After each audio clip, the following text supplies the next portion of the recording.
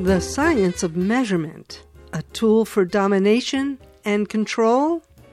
Measurement in this sense, particularly of land, it's this tool of domination, it's this tool of control.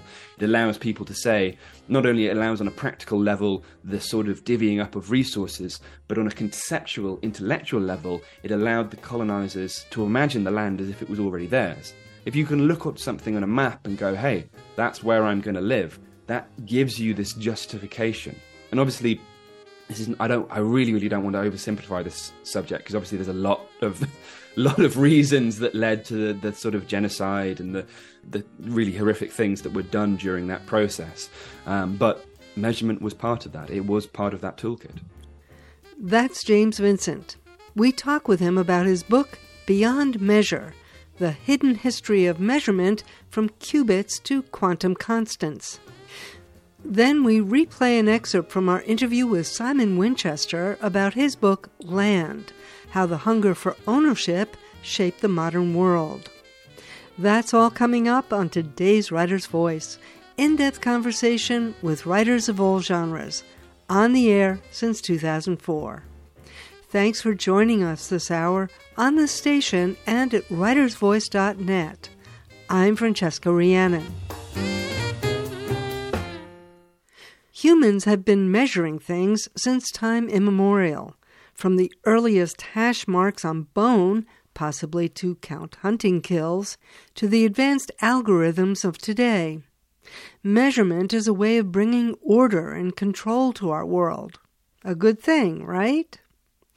But it also has been used to impose domination on people and on the natural world, or to exclude some considerations in favor of others. Think of how GDP measures economic growth, but not the devastation untrammeled growth is wreaking on our planet. My guest James Vincent examines the history and the consequences of measurement in his fascinating book, Beyond Measure, The Hidden History of Measurement from Qubits to Quantum Constants. Vincent is a journalist and writer from London who's written for numerous publications, including The Independent, The Financial Times, and Wired. He's currently a senior reporter for The Verge. Beyond Measure is his first book. James Vincent, welcome to Writer's Voice. Francesca, thank you so much for having me.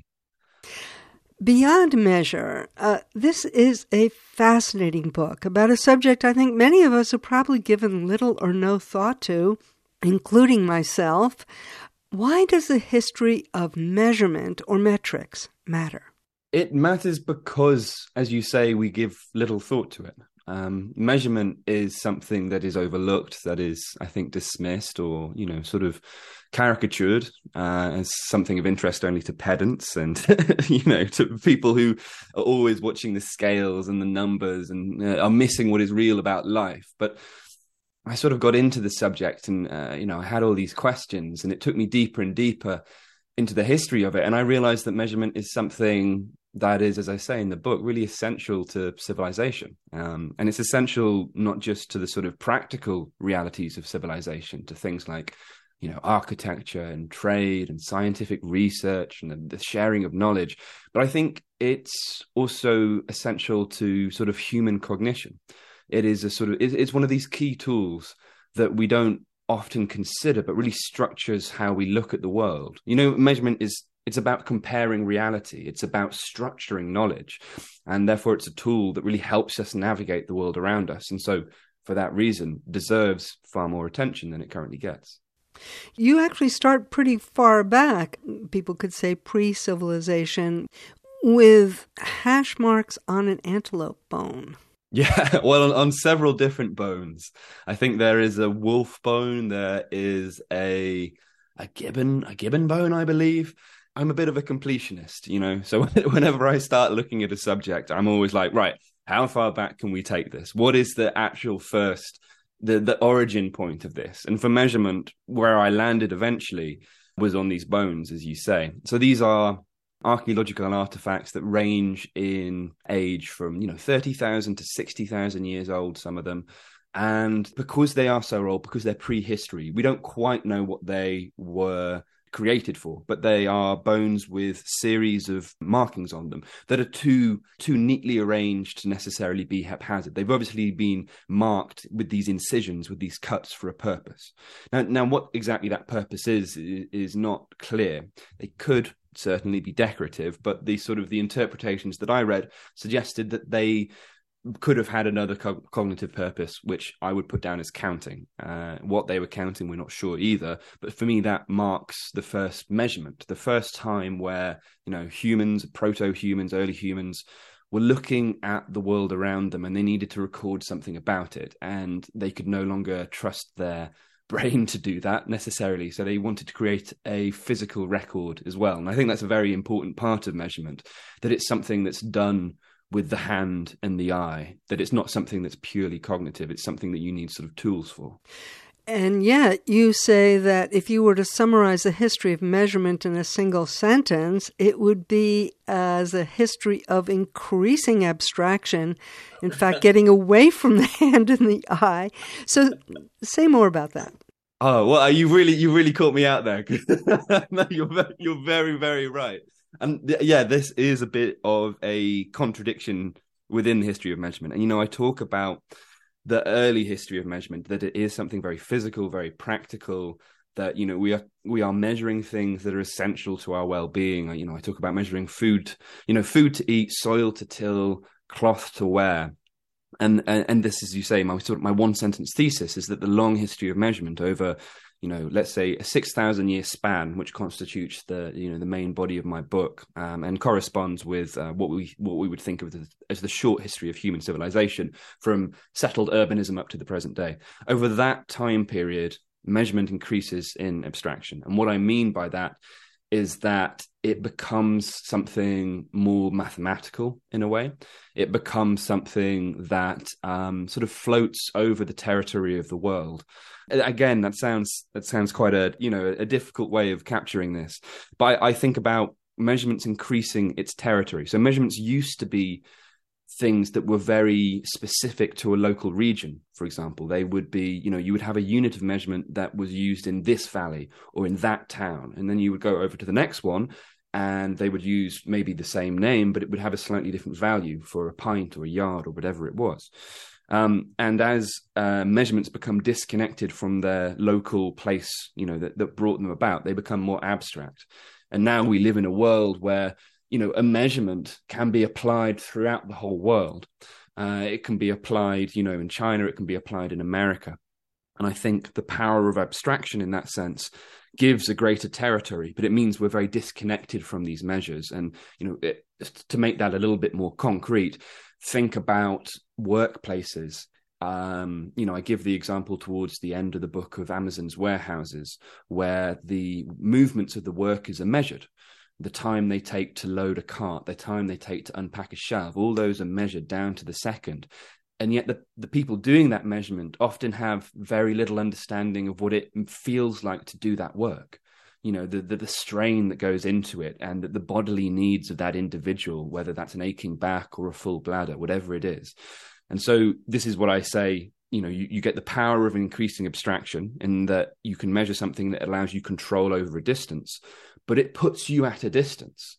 And that distance means that you often lose touch with the reality of that situation. So in the case of the Amazon warehouse worker, they are worked like numbers on a spreadsheet, and they're not worked like they're human beings. So that's the long history of measurement, but I realize it's a lot to go over. Exactly. And that, I think, is really the philosophical heart of this book. Both I guess what increasing abstraction allows and what it disallows. Yeah. What's so interesting, just to go back to, when measurement was connected more to actual reality, we still have that, in English we use feet, inches, feet, yards, very different from the metric system, which we'll get to in a minute. But you point out that even, there were forms of measurement that really had to do with the actual use of, say, actual land, that some land let's just say an acre, although I don't know if that's the proper term to use in this, would be measured in one way if the land was more fertile versus less fertile. Explain that. Yeah, so that particular unit is a collop, which is an old Irish unit for a measurement of land. But, the collop is really only an example of a type. And there were lots and lots of land units that followed this pattern, this dynamic, which, as you say, was, about measuring something about the land, in this case, fertility or abundance or whatever it was. So a collop was the amount of land needed to graze a single cow.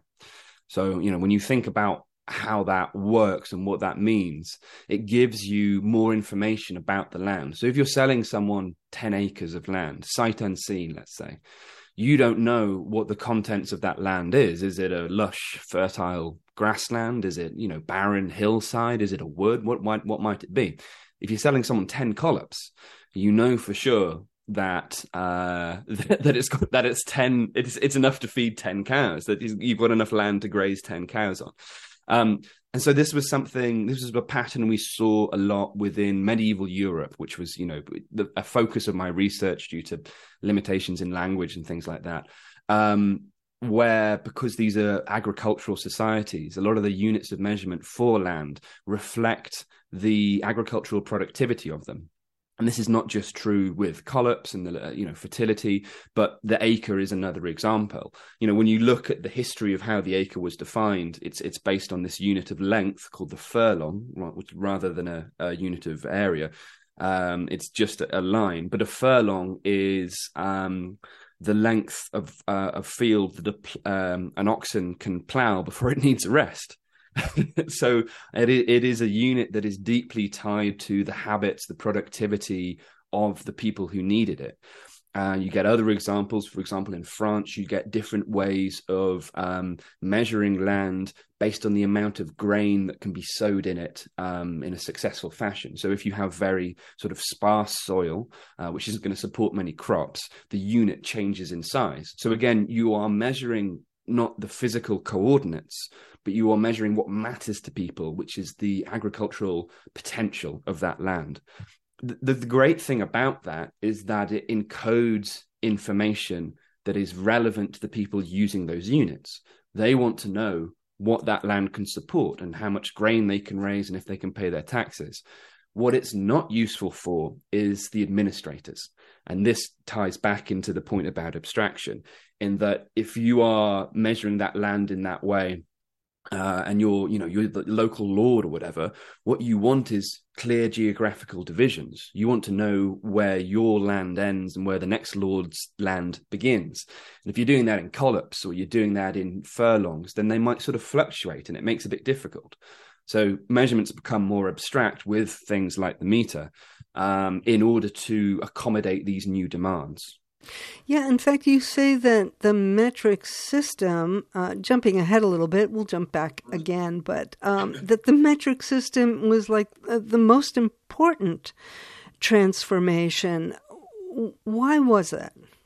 So the metric system was important for a number of reasons. One, in a sense, is sort of arbitrary in that we just got lucky in a way with it, and it was the system of measurement that became the global standard. And we can talk about the exceptions to that later on because they're very, very interesting. But it was important philosophically and politically as well. So the situation where the metric system came about was during Ancien Régime France in the run-up to the revolution. And, as I mentioned earlier with these units, the system of measurement in France was sort of based on, all these sorts of jumble of units that often differed when you went from one town to another. Now, in some countries, that wasn't a huge problem. In England, for example, there was a bit more, there'd just been a better history of standardizing things. But in France, it was particularly bad. And it was thought that there were more, roughly a quarter of a million different variants of units in Ancien Régime France at the time. And for the people who were, trying to make the country prosperous, that was very difficult. It meant that the economy was strained. It meant that trade was very difficult to do between different regions, and it really slowed everything down. And it also meant that there was exploitation based on these units. because these local measures were often, defined by whoever the local lord was, the seigneur who owned the land, and they would often take advantage of the common folk, of the peasantry, with things like measurements of grain, which were used to pay taxes. So the peasants would use 1 bushel size in the market when they were trading amongst themselves, and the lord would use a larger bushel and collect more grain in order to exploit the workers on their land. So this led to not only economic friction, but political dissatisfaction. And there was this common slogan at the time in the run-up to the revolution that what the people wanted was 1 law, 1 king, 1 weight and 1 measure. So these things were really tied together, that they wanted political equality, but that meant metrological equality, measurement equality as well. So the metric system was created in order to solve a lot of these problems. But the big thing that made it very different is that it was abstracted a little bit. So instead of defining units using these old sorts of methods, which often used the body, or in this case, the king's body was, often a unit of measurement was known as, in France, the pied du roi, literally the king's foot. And they replaced these sorts of standards of measurement with abstract and scientific, very rational ones. So for the unit of length, instead of the pied du roi, the king's foot, you had the meter. And the meter was defined using cutting-edge science, and it was defined as 1/10,000,000th of the distance from the North Pole to the equator. And that was measured using this huge 7-year survey across continental Europe. But so you have a sort of a clarity of standardization with the metric system, but you also have this political change, and that instead of saying measurement is tied to these old systems, these old hierarchies of power, literally a unit of length defined from the body of the king, the bodily authority of the monarch. Instead of that, you have scientific definition, which is supposed to be freely accessible to all. So in this way, the metric system really embodied, reflected, reified, amplified the ideals of the revolution itself. It was about equality, it was about accessibility, and it was about fairness. And these qualities spread with the metric system itself. If you've just joined Writer's Voice, we're talking with James Vincent about his book, Beyond Measure, The Hidden History of Measurement from Qubits to Quantum Constants. But in fact, it also ended up being an instrument of control over the common people. Explain that. Well, the common people weren't always happy about the metric system. I say in the book that the French people were the first to adopt the metric system and often the first to reject it, which is true. They didn't like the changes that went along with it, because this is something we see in the history of measurement, that when you try and adapt completely new systems, it's like changing your currency or changing, your language or something very fundamental. People don't like the changes that go too far. And with the metric system, what happened was that the people who were putting forward the metric system got so carried away by this idea that by changing the standards, you could change the people, that they changed lots of other bits of life as well. And arguably, any historian of the French Revolution will tell you they went a bit far. You get to the point with the terror and the real political upheaval that went with that it went too far. And what the revolutionaries did, they didn't just change the system of weights and measures, they also changed the calendar. So they got rid of the old Gregorian calendar and replaced it with a Republican calendar, where you had these new names for all the months, and instead of 7-day weeks, you had 10-day weeks. And the idea was to remove the influence of the church on everyday life, because the Gregorian calendar was deeply tied to the sort of sacraments of the church and the festivals and the holy days. So they thought, get rid of the calendar, you get rid of the church. Then they went a step further after that, and they thought, all right, let's have a go at time. So they replaced the 24-hour clock with a decimal clock, with a 10-hour clock. So instead of 24 hours in a day, you had 10 hours in a day, with 100 minutes in each hour and 100 seconds in each minute. And it went on too far, basically. And I think this sort of pushed people over the edge. And eventually, obviously, in France, you have the reactionary counter-revolutions, and then the metric system eventually comes back in the 1830s. Sorry, that's a long history there, compressed quite tightly. Now, talking about clocks, this was a real revolutionary thing. The invention of the mechanical clock. I remember a long time ago reading, what was the name of that wonderful British historian who wrote about how using clocks, how it transformed work in Britain. E.P. Thompson, I think was his name, yeah. So talk about the invention of the mechanical clock and how that transformed society. Well, clocks and time measurement itself. There's this great quote by a historian named Crosby, I think Alfred Crosby. And he says, time for a long time was a series of breadths rather than a series of points. I think it's a lovely, succinct way of saying it. And it's essentially the idea that time used to be more flexible. That before you had access to instruments that allowed you to quantify consistently the passage of time, the flow of time, you would just divide up the day into sort of hours, but that would change. So what you'd do, you'd have 12 hours between sunrise and sunset, and then 12 hours in the night. But obviously, because of the changing seasons and the changing time at which the sun rises and sets, that meant that the hours themselves expanded and contracted. And this is something which I think is sort of, for me, very conceptually similar to what I've said about units of land measurement, in that they're flexible, right? They breathe in and out. They allow a little bit of flexibility into life. They're not so rigid, and that's very useful in a way, but also very limiting in other ways. So for a long time, this was the way you would only have a very rough idea of what the time was. Noon would be one obvious marker when the sun was direct overhead, but you wouldn't necessarily know. And what happens with the invention of mechanical clocks is that we suddenly have a way of consistently marking the hours.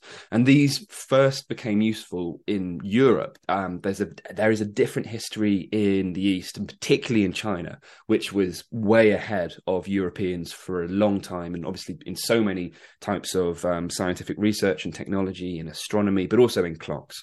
But clocks really took off in Europe. They were first embedded in monasteries, where they would be used to not only mark up the day in terms of secular duties of the monks, the work that they had to do, whether that was tending to the fields, whether that was working on the manuscripts, but also marking out the hours of worship. So there was this religious prerogative for monks to really know what hour it was in order to do the right, religious observations. This became sort of a centerpiece within towns. Your church would have perhaps the only clock in your village. That would be what would mark the hours, and you would know vaguely based on that what time it was. As the technology improved, towns began to build ever more elaborate clocks, and ever more, they would become a sort of public monument. And you can often see this if you travel around Europe. You go to these wonderful towns in Germany or in the Netherlands or Belgium, places like that, where you see these beautiful, immensely complex astronomical clocks, which are often funded, or the subscriptions are raised for them because people think it will be good for the town. They think it will add to the productivity, that if everyone knows what time it is, then hey, if you're a merchant and you're meeting down at the market, you know what time to meet. So it's public infrastructure in a way. It's like having public transport or something like that. Now, as this goes on, the technology improves even further, and you get clocks with minute hands and second hands, and these become miniaturized and ever smaller. And the idea is that this is entirely necessary for a sort of a capitalist mode of production. It's not just about this idea of, Weber would talk about in the Puritan work ethic, where, it's about efficiency and using every hour in the day fully, but it's also about organizing people. The clock is necessary to do things like organize shifts. And again, there is this difference, this increasing abstraction between pre-industrial measurement and then post-industrial measurement. So you might think of something like another unit of land that was used in Germany was the tag work, which means the day work. And it's just the amount of fields that you can plow in a day. So you might have a unit of measurement there, which is like, well, how much work are we going to get done today? Well, it just depends, on what the field is like, and we'll do however many tag works we do. We'll do one tag work because that'll be all we can manage. But then you get clocks, and then you get to manage this time more closely, and you can really call people in and out. So it's all about management of people in a way, the development of timekeeping. Now, it's not just about management of people, but also domination of nature. James Vincent, in this book, Beyond Measure, you talk about, the kind of passion for measurement that began in the 18th century in Sweden with clocks, with measuring everything.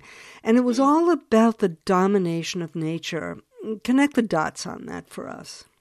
Well, one of the things I talk about, I think I've talked about it quite a lot, this interview in particular, is land measurement. And this is something that becomes essential in colonial projects in this time. That, cartography, the measurement of land, the creating of maps is this essential tool for colonial control, and which is a form of domination of nature as well. So, measurement obviously helps to marshal resources. And again, as you mentioned, I talk about it starting in Sweden, but really it's a European-wide phenomena. And it's something that we see really with the emerging empires in the 18th and 19th century in particular. So you see this in America, and you see this with Great Britain as well. So one of the first big land mapping projects that's ever, the most accurate and the biggest one ever done is when England wants to invade and conquer Ireland. And they do what's called the Downs Survey, which gives this hugely detailed map using these skills that English surveyors have developed in order to map out, the entirety of the island of Ireland. And the reason for doing this is for domination, because without a map, how do you know when to send your troops? Without a map, how do you know what land you're taking off who? Without a map, how do you know where the resources are? So the British do this, obviously, because they are, one of the dominant imperial powers during this time. And they do it in India as well with the Great Indian Survey. But the Americans do it as well. And I found the sort of American example particularly interesting because there was this clash between different conceptions of land between the American colonizers. And so at this point, I'm talking about 13 colonies moving west into continental America.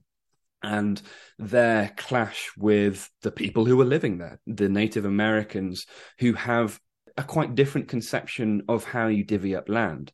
Now, I don't want to caricature this too much. It's not black and white in that the Western forces had one idea of land and the Native Americans had another idea of land. There was a lot more give and take than that.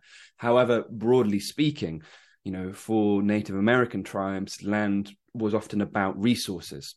So it was about following, for example, the migration of animals, or it was about access to water, or it was about access to timber.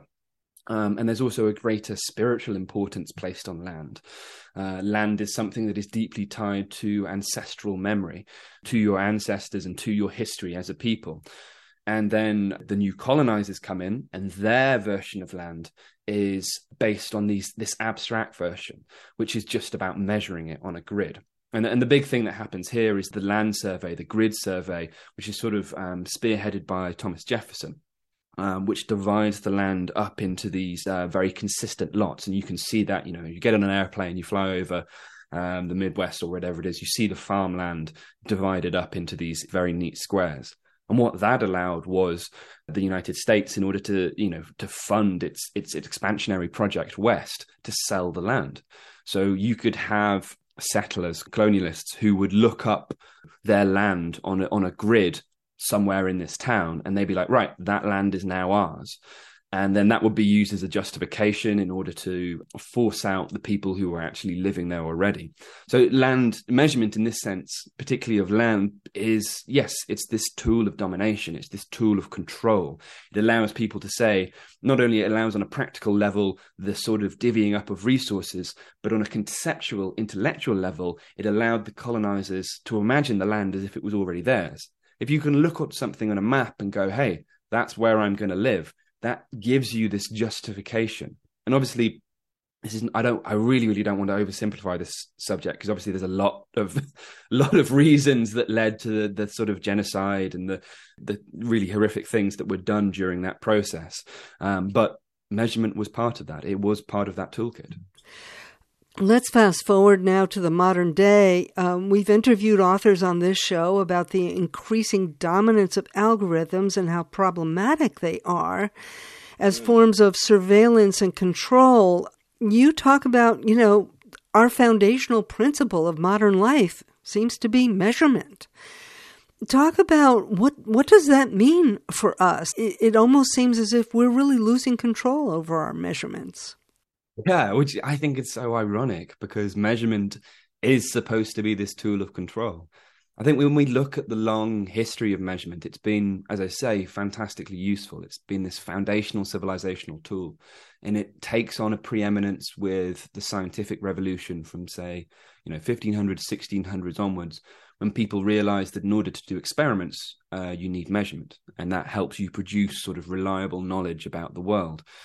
And now we've got to the point where measurement is so esteemed as a way of producing knowledge and a way of control that we often focus too much on measurement rather than the underlying goal. There's a brilliant historian who I ended up citing quite a bit in this final spectrum in the book, called Jerry Mueller, and he talks about what he calls metric fixation, which I think is a concept that people are innately familiar with, but they don't necessarily recognize. And it's when you overfixate on the measurement rather than what you're trying to achieve. And if you think about this, you will see examples of it in your life, whether that is in education, whether that is in healthcare, whether that is in policing. So in education, for example, my mum was a secondary school teacher, and she used to say how much time they spent trying to teach children the test answers rather than the skills that the test was trying to test. And, I think this is something we see in all our lives. It's like the problem with abstraction I talked about with the Amazon warehouse workers, but you get it with things like KPIs, key performance indicators, where your manager in your work wants to have some way of judging the merit of what you do. So they will pick a metric. But that often leads to bad side effects. So, my example is I'm a journalist by trade, and I've worked in a lot of places over the years. And some of my early jobs, not my current jobs, very different, but my early jobs were very much focused on clicks. There is this very poisonous cycle within the media industry where people were trying to create articles in order to get traffic, because that traffic drove advertisers, and that advertisement, that was what was driving revenue. So people would go, okay, so how do we know how well the story is doing? Well, we'll see how many clicks it gets. And this leads to sensationalist clickbait, where people are only trying to optimize this single measurement, and they're forgetting what the point of that measurement was. The point of that measurement was to create a sustainable news industry, because the news industry delivers so many useful things to society. But people fixate on the measurement too much, and you get this horrible side effect. And I think this is something that if we look at in, your listeners, if they look at in their own lives, they will find examples. And so this is what I mean about the sort of the toxic effects of abstraction, is that measuring clicks is a form of abstraction, because it's supposed to be a proxy for something else, which is, what makes the news useful or interesting to read. But it ends up being twisted into another sort of metric altogether, and it ends up hurting the thing you're trying to help. That's a great example. So finally, we think of measurement as something kind of somehow immutable, somehow outside of human agency. But you point to the chance nature of so much of the development of measurement throughout history. And measurement is how we choose to look at some things and choose other things not to look at. I think of the difference between the gross national product versus Bhutan's index of gross domestic happiness. Yes, yeah. So talk about how can we regain control over measurement?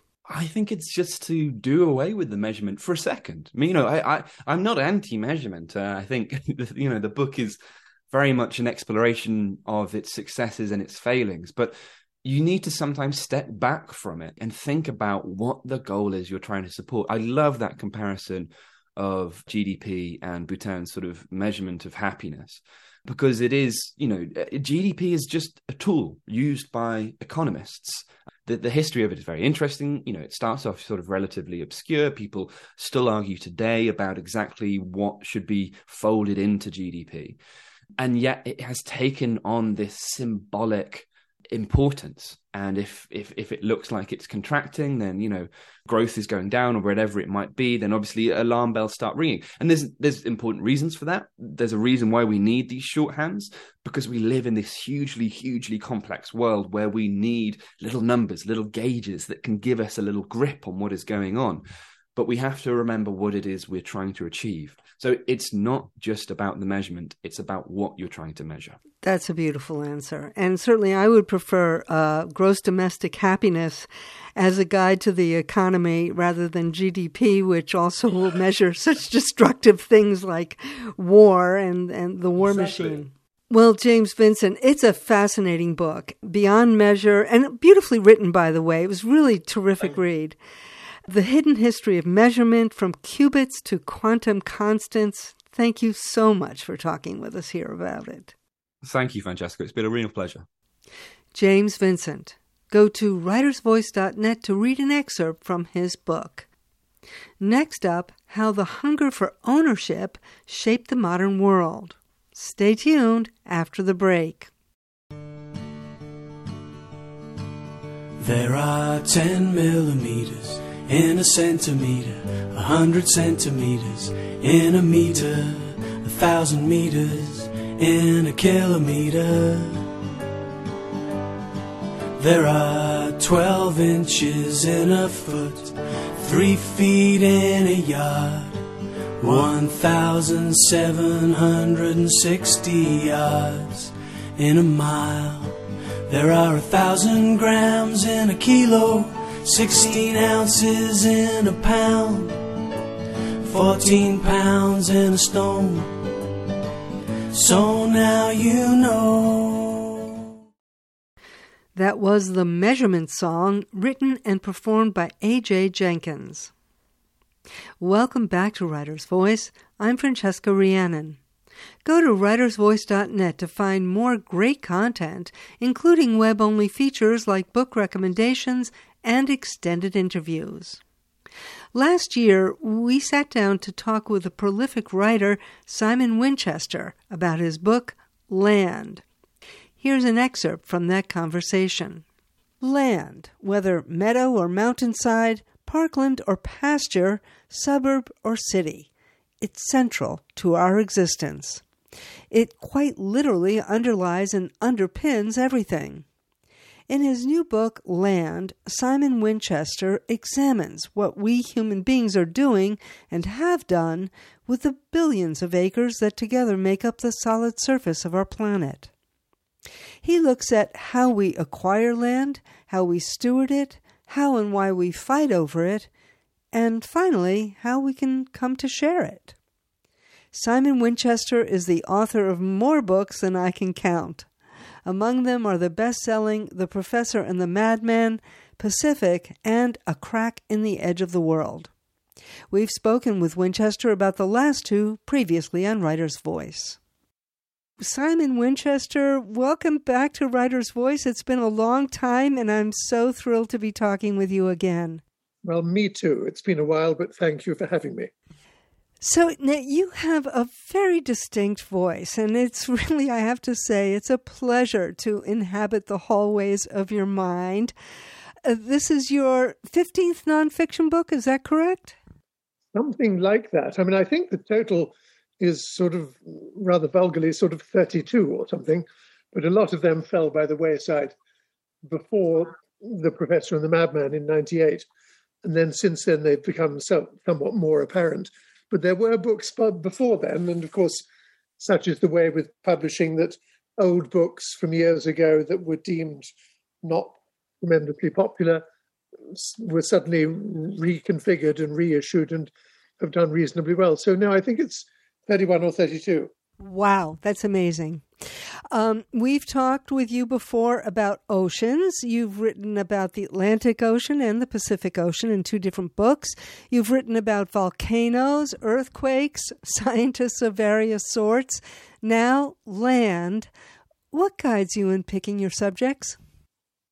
Well, a variety of things, really. Sometimes one book leads naturally to another. I mean, for instance, back in the days of The Professor and the Madman, my editor, the late, beloved and long lamented Larry Ashmead, said, what characterizes this book is a series of criteria.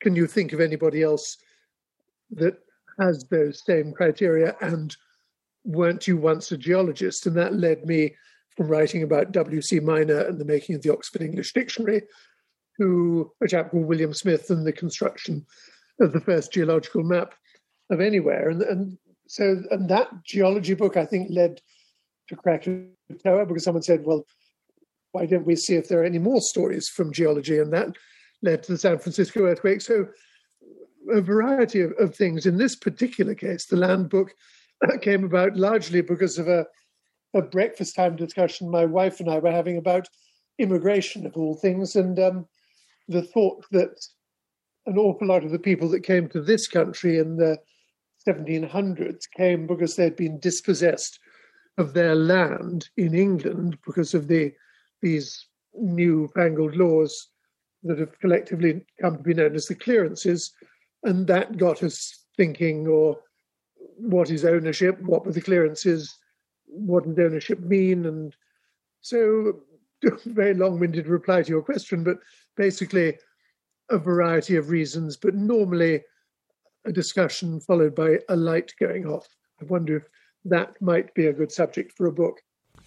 Well, this is really a fascinating book, and we will talk about the clearances and the enclosure movement. But you start this book out, Simon Winchester, you start land out with your own little patch of land, with buying your own first little patch of land. Tell us about it. It's in Dutchess County, New York. Basically, when I'd lived in Hong Kong for 13 years, from 85 to 97. And when I decided, because it had been handed over, it was no longer a British colony, and so the story of what would happen when it became rightly back in Chinese hands, the story was effectively done for the time being. So where might I go and live? And I could have gone and lived either in Britain, where I come from, or the United States, where I'd been a correspondent. And the New York Times correspondent in Hong Kong at the time, a chap called Larry Zuckerman, said that if I lived in New England, I'd had all the sort of attractiveness of the English countryside combined with all the go and get 'em enthusiasm of the American people. So I thought that was sound and logical. So I came over here and bought a little cottage in a town called Wassaic in Dutchess County, the end, as it happens, of the railway line from Grand Central northwards. And that land didn't just had a few acres, but it was surrounded by a much larger tract of forested land that its owner, who was a plumber from the Bronx, a man called Caesar Luria, used to come up each season and hunt for deer. And he was a very kind, nice man. And he would always leave me a cooler with venison and usually a bottle of cognac to thank me for any disturbance he might have caused. He never caused any, but it's a way of saying thank you. And then he came to me one year and said, quite honestly, he paid taxes on this land, but he only came up 2 or 3 times a year. So maybe I'd like to buy it. It wasn't much use to him, and it surrounded my house. And I thought, yes, and he named a price. So all of a sudden I own I think it was about 140 acres. It wasn't very useful land. It was mostly on the north-facing side of a mountain. So it was mostly sloping. There were a couple of little rivers, but beautiful trees, oak and ash and pine, of course, in abundance, and lots of wildlife, deer, of course, but also, raccoons and possums and rabbits. And I was enchanted by it, but didn't think in depth about it until 2011, when I became a citizen of this country and took the oath on the afterdeck of the USS Constitution in Boston Harbor. And I found the ceremony, as most people who immigrate to this country do, intensely moving. And it suddenly occurred to me that I was now, because of the ownership of this land, quite literally invested in the country of which I'd just become a citizen. So I became more interested in it and would go. By this time, I had moved up to more sensible, in other words, horizontal land up in Massachusetts. But I had kept, not the cottage, but I had kept the land in Dutchess County. And I would go down and visit it. And then I was sort of amazed, awed, if you like, at the concept of owning. I mean, that I would fall to my knees, if you like. I'm not sure that I ever did that, but sift the soil through my fingers and think, I own this, I own that tree, and that rabbit is on my property. So I started looking into the history of who had owned it before me. Obviously, Mr. Luria, and who he had bought it from, and way back into which the records are extremely good, back into the 20th century, 19th, 18th. Then they became handwritten records, and then they became ragged and often indecipherable, but all the way back to the early part of the 17th century, when the documents were written not in English but in Dutch. And they were the indications that the first explorers of this land, European explorers that is, had been Hollanders, led by Henry Hudson, of course. Although he was British, he was leading in 1609 a Dutch expedition. And they would take land from the people who lived there. And these people, the documents were still to be found in the archives, which showed a flourish of a Dutch signature, and then an X or a little sketch of a deer or some antlers or something like that, which was the mark made by the people from whom the Dutchmen took this land. And these were the Mohican Indians. Had it been further south, it would have been the Lenape. Further north, it would have been the Iroquois, the Mohawk. But these were the Mohican. And in common with most, so far as my research showed anyway, most Native Americans, the Mohican had never had the concept of ownership. They'd used the land, they'd superintended it, they had harvested it, and in very sophisticated ways, it should be said. They had hunted on it, they had tended to it, but they'd never thought of owning it. I mean, the idea was, I wouldn't say repugnant to them, but they'd never really conceived it. You could no more own the land than you could own the breeze or you could own the ocean. And yet I did, and Mr. Luria did, and people in the 19th century did. So what had happened? What did this concept of ownership mean? And I said to my editor in New York, it sounds like something which could be a book. And she said, yes, but not if you restrict it to the United States alone. This was back in the day, 3 years ago, when one could travel, if you remember those such heady times. And so she said, travel, go and have a look all around the world and see what ownership means and has meant. And then you can write a book about it. And so I did. And I went off to Polynesia and Australia, New Zealand, all over Europe, Britain, where I came from, and of course all over the United States. And the book is the result.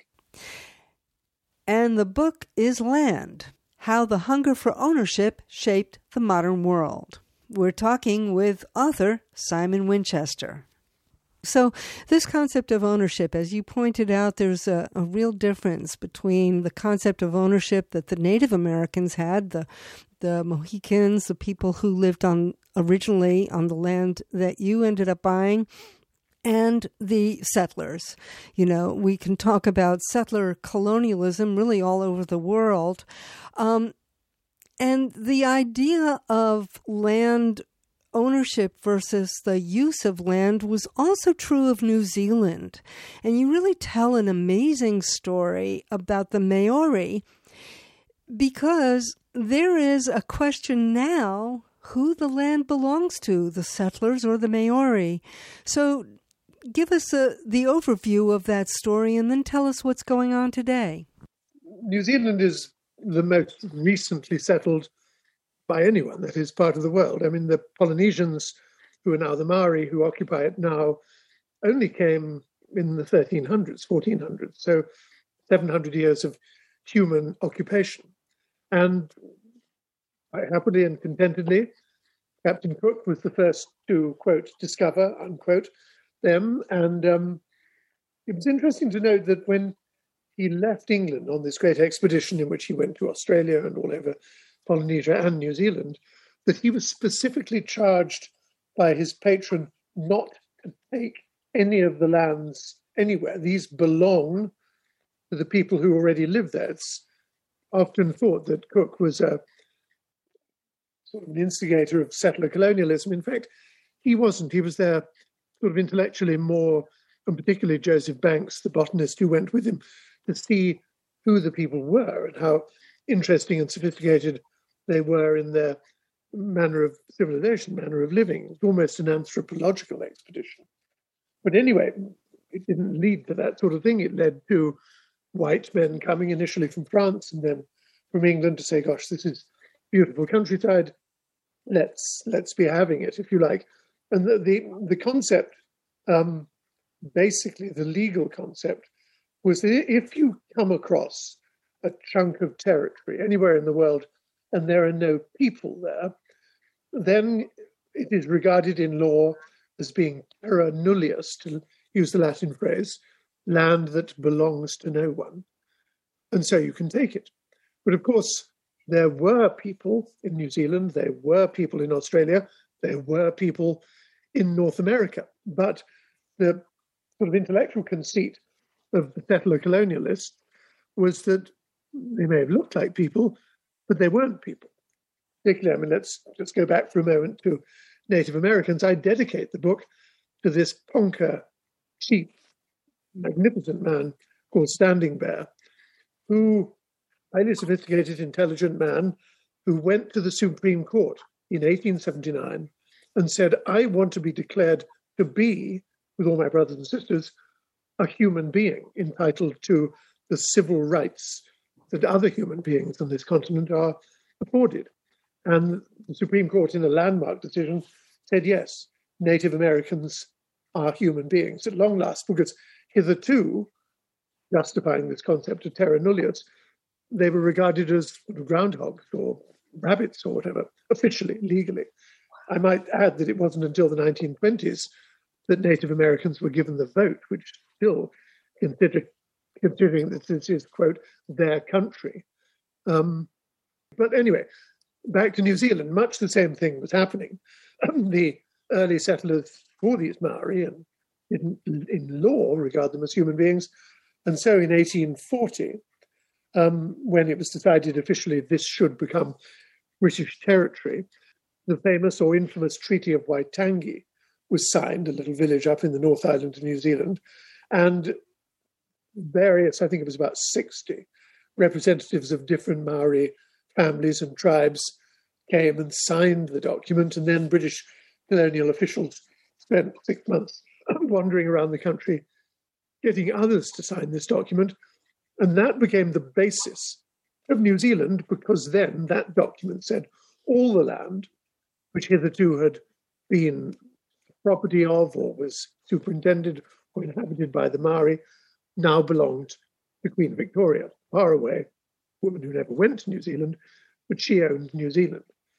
Well, that essentially obtained most of New Zealand's history until the mid-1970s, when this formidable lady, her name is spelled Weena Cooper, but it's actually pronounced Weena Cooper. In her early 80s, a Maori woman led a campaign which actually resulted in a march from the very far northern peninsula of the North Island down to the capital in Wellington, saying, this is ridiculous. We want our land back. And oddly enough, or perhaps not oddly because of the nature of the New Zealand government at the time, the government said, let's talk about it. In other words, didn't take the same attitude that Americans have or Canadians have or Australians have, which said, sorry, you missed the boat. It's our land now. And so two bodies were set up, the Maori Land Court and the Waitangi Tribunal, and hearings have been held now since the 1970s and 1980s. that have resulted in substantial tracts of land, notably a lot of the New Zealand seashore, being given back to its original, quote, owners, unquote. And so in that sense, New Zealand is providing a model which all of us in settler colonial societies should, in my view, look at, because there has been no sort of revolutionary upset in the fabric of New Zealand as a country. It is one of the happiest countries on earth. But what have they done? When I first went there it must have been the 1980s, I suppose, it was like England set in the South Seas. It was all afternoon tea and lawn bowls and cricket, daffodils. The national anthem was God Save the Queen. It was England. But now the country's name, just its name, has changed. It's New Zealand, yes, but also Aotearoa. Aotearoa is the Polynesian word, land of the long white cloud, because when you saw it from the canoes, it was a long white cloud over it. So Aotearoa / New Zealand, the New Zealand national anthem, God Defend New Zealand, first verse of which is sung not in English, but in Maori. All the road signs are in Maori now, and the Maoris are getting their land back. It seems an absolutely ideal situation, not the kind of situation which would find favor here in the United States, as I know, to my cost here in Massachusetts, because the attempts to give land back to its original owners are resisted fiercely here. Yes, they are. But, it is interesting that it's becoming more and more customary to refer to the ancestral owners of the land we're on. For example, when I participate in, let's say, organizing meetings of the Long Island Climate Justice Group, I introduce myself as living on Montaukett land. And that's becoming more and more of a convention, which is perhaps just the beginning. And hopefully it will not just end there, but just the beginning of an awareness that this land was not ours originally. I really hope you're right. I mean, I'm, for my sins, moderator of this little town, Sandisfield in the Berkshires. And I am an elected official, so I'm up for election again in May. Every time I begin the town meeting, or when we have the occasional special town meeting, the same thing, pledge of allegiance, which of course being an Englishman I had to learn. But then immediately afterwards say to the people who are all sort of beginning to sit down, I said, no, please remain standing for a moment while we remember that these lands originally are the lands of the Mohican people, and that we should respect their ultimate sovereignty, and that we are there here as their guests. And at first, there was a great deal of resistance, but not enough for me to be defeated the next time I ran. So I think you're absolutely right. This is gaining some traction, particularly in the Northeast. Whether it'll gain traction in, let's say, Oklahoma, center, if you like, of white entitlement and a disdain for Indian claims, I don't know. But I think you're absolutely right. It's a start. And we should thank New Zealand who have done this as a matter of course for the last 20 years. I think New Zealand and Australia bear some responsibility for it. Simon Winchester talking with us in 2021 about his book, Land. Go to writersvoice.net to hear the rest of that conversation. That's it this week for Writer's Voice. Be sure to visit us at writersvoice.net to find out who's coming on next week, listen to archive shows, and leave your comments and suggestions. That's www.writersvoice.net. Thanks for listening. I'm your host, Francesca Rhiannon.